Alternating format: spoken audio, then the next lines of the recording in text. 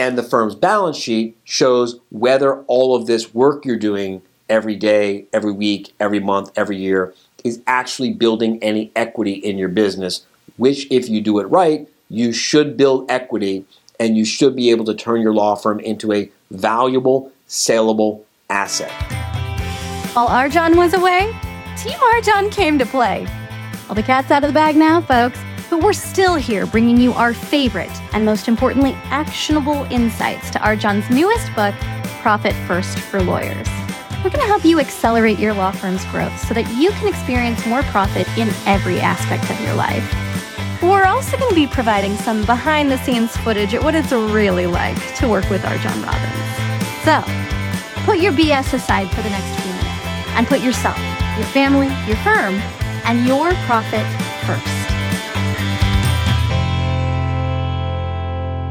Welcome back to another episode of the Profit First for Lawyers podcast. I'm your host, Carly, and today we're continuing on in our 7-part series of the 7 main parts of every successful law firm with Part 6, Financial Controls. If you haven't listened to parts 1 through 5, I highly recommend that you go check those out first. We've got links in our show notes below. We're getting close to the end here, folks. And if you thought the tea was hot before, today it's boiling over. After we have ourselves a little tea party, we're going to play a clip from the audiobook where Arjan explains what Part 6 is and how to get it in alignment with the 5 parts we've already spoken about. We do not have a scene from the cutting room floor today, folks, because, well, frankly, we never made it to Part 6 in the early recordings. So instead, what we're going to share is a clip from Chapter 14, where Arjan shares some totally true stories about the power of a budget variance report, and how in some cases, he's even seen it save lives. So first up today, it's time for tea. When last we left our heroes, so Arjan and I had kind of had it out in the studio about the script that he said would work in the morning, but which still apparently didn't work when we were physically in the studio. So we decided to leave Chapter 5 once more for the following day. Okay, so now here we are. Attempt number 4. So we throw out the 3rd script, we bring back in the original. Arjan's gone over the first couple of parts at least enough times that we're all flowing pretty smoothly by now, right?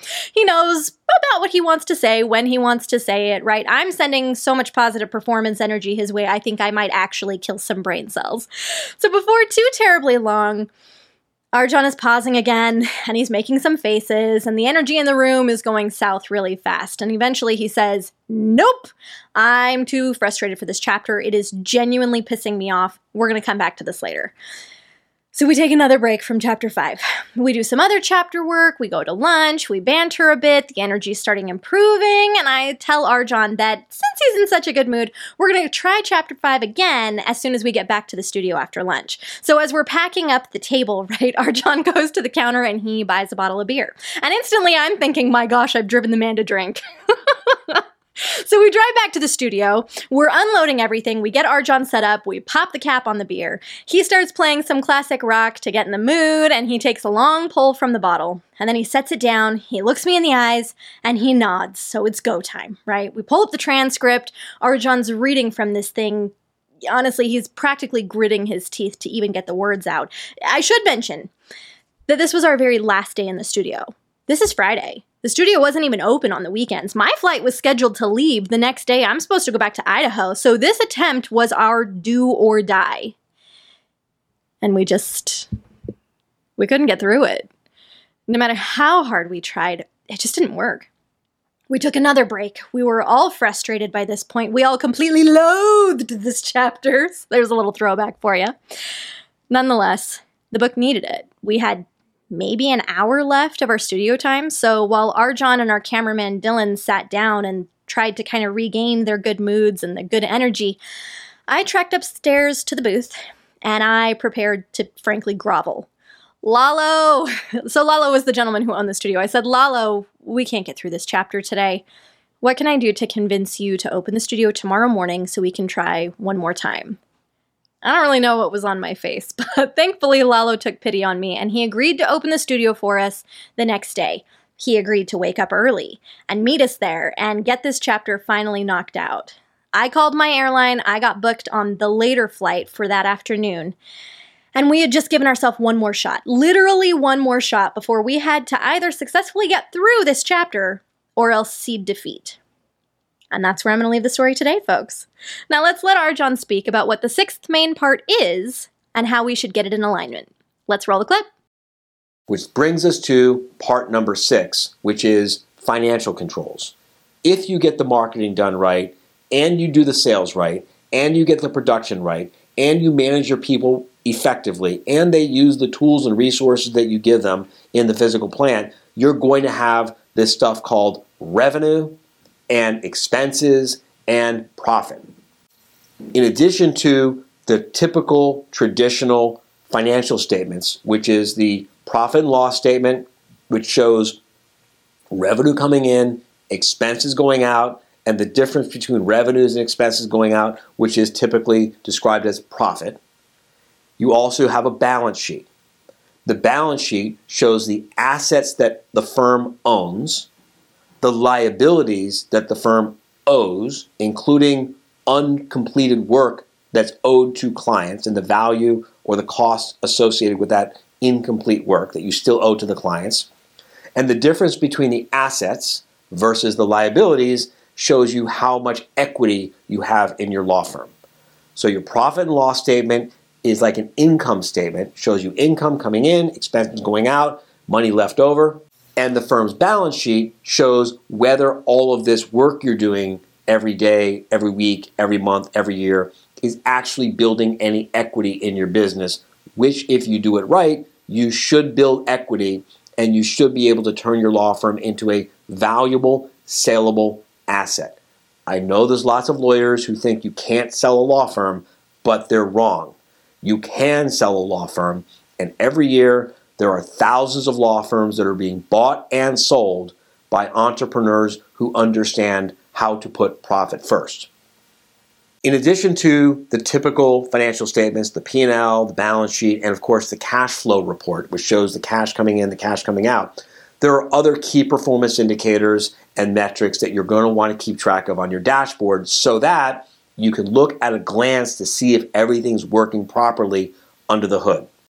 Let's dig a little deeper on some of those financial reports. So I found a section from chapter 14 where Arjan starts going into some pretty good detail on your budget variance report and how, in some cases, it can even save lives. Let's roll that clip.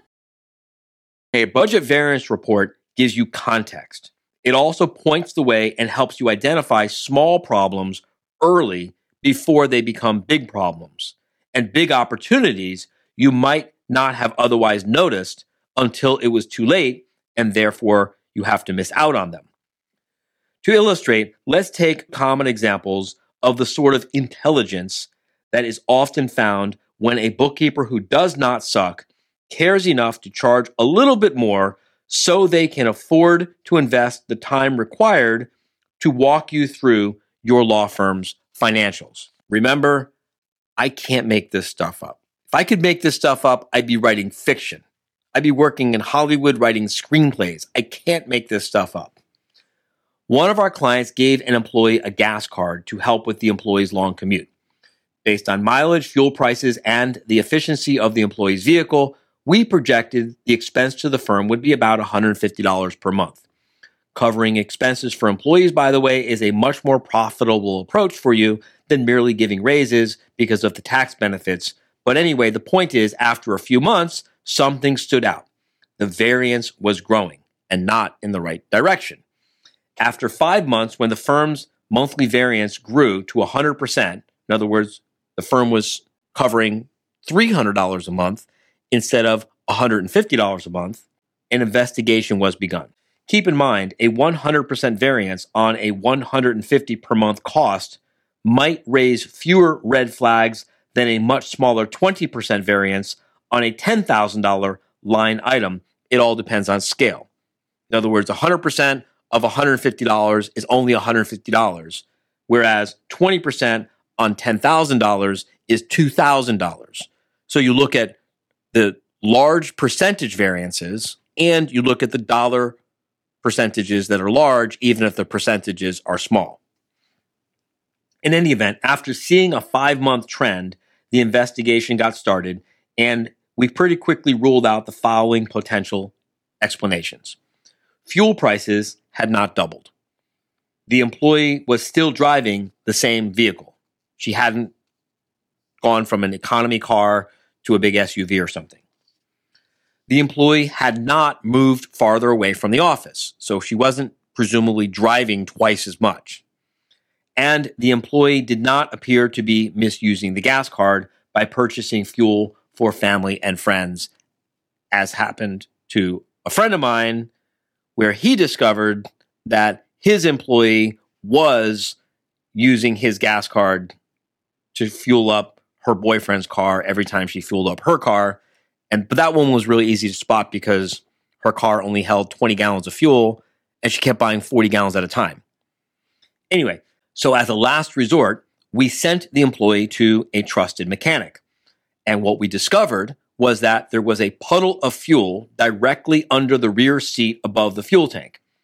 There was a consistent trickle of gasoline dripping down under the vehicle everywhere it went. It turns out there was a leak in the sending unit on the top of the gas tank. And between the gasoline that was leaking out through the sending unit and the lost efficiency from the depressurized fuel tank or something like that the mechanic explained. Anyway, that accounted for the extra fuel being consumed. Oh, and by the way, we potentially saved this person's life and helped the environment because she was pouring fuel all over the road everywhere she went. Anyway, a budget variance report potentially saved her life. That's the point. Woo, buddy! If those stories don't convince you to prioritize your budget variance report, I don't know what will. Honestly, though, I've never been so invested or interested in financial reports. All right, folks, that's what we've got for you today. I hope you've been getting a lot of actionable insights from these episodes so far. Stay tuned next time, as we have a very special guest interview with Arjon's former right-hand gal, Stephanie Galvis. Stephanie honestly has worked with Arjon longer than almost anyone else I can think of, and she brings the insights in her interview. You're not going to want to miss it. I'll see you then. Thank you for joining us on another episode of Profit First for Lawyers. If you're enjoying what you're hearing, tell a friend. And buy your copy of the book at profitfirstforlawyers.com. Your future self will thank you for it. And we will see you next time.